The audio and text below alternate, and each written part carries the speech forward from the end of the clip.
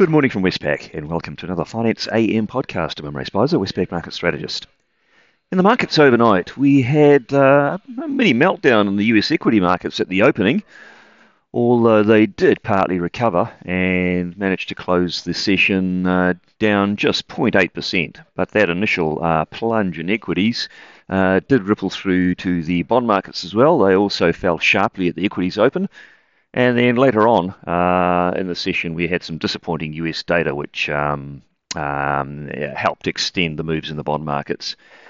Currencies, though, they were mixed and relatively contained. The US dollar index in currency land is down 0.3% on the day, down to a fresh 1 month low, but there was a mixed bag in currency performances.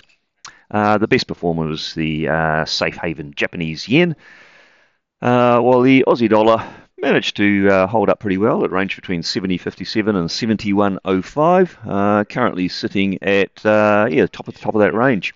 And the Kiwi dollar, similar story, ranging between 64.23 and 64.59. And the Aussie Kiwi cross ranged between 109.78 and 110.10.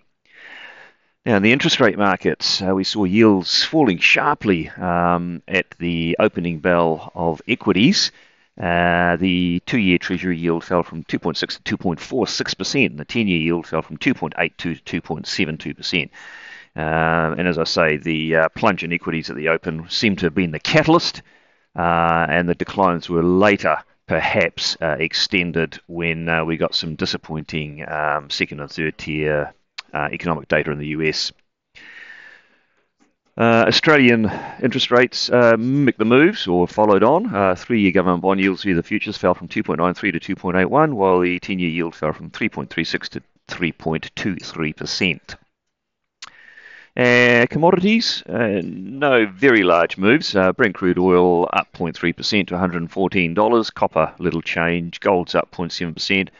And iron ore is down 3.7% to $131.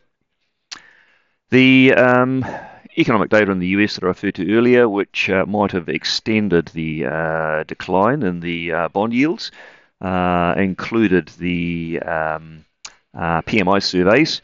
They were disappointing compared to expectations, as was the Fed manufacturing survey from the Richmond Fed, as also was the new home sales report for the month of April. So all a bit weaker than was expected. And a similar story in the other parts of the Northern Hemisphere, in the Eurozone, the UK. The PMI surveys did disappoint expectations. We also got some hawkish comments from ECB officials. Again, we had this the previous evening, and last night again from Lagarde, Villeroy, and also hawks, or known hawks, Holtzman and Kazaks. Basically reiterating that 2 hikes on the table for July and September are likely. The Hawks, Holtzman and Kazak went even further and said for July a 50 basis point hike is possible. Now, on the day, what's out that could be market moving? In Australia, we'll have Q1 construction work. This is a partial input into GDP, so not a top-tier item, but closely followed by analysts. And we'll hear from RBA Assistant Governor of Economics, Alice. In New Zealand, a big event today at 2 p.m. local time. It'll be the RBNZ monetary policy statement, where it is widely expected to result in a 50 basis point rate hike in the OCR.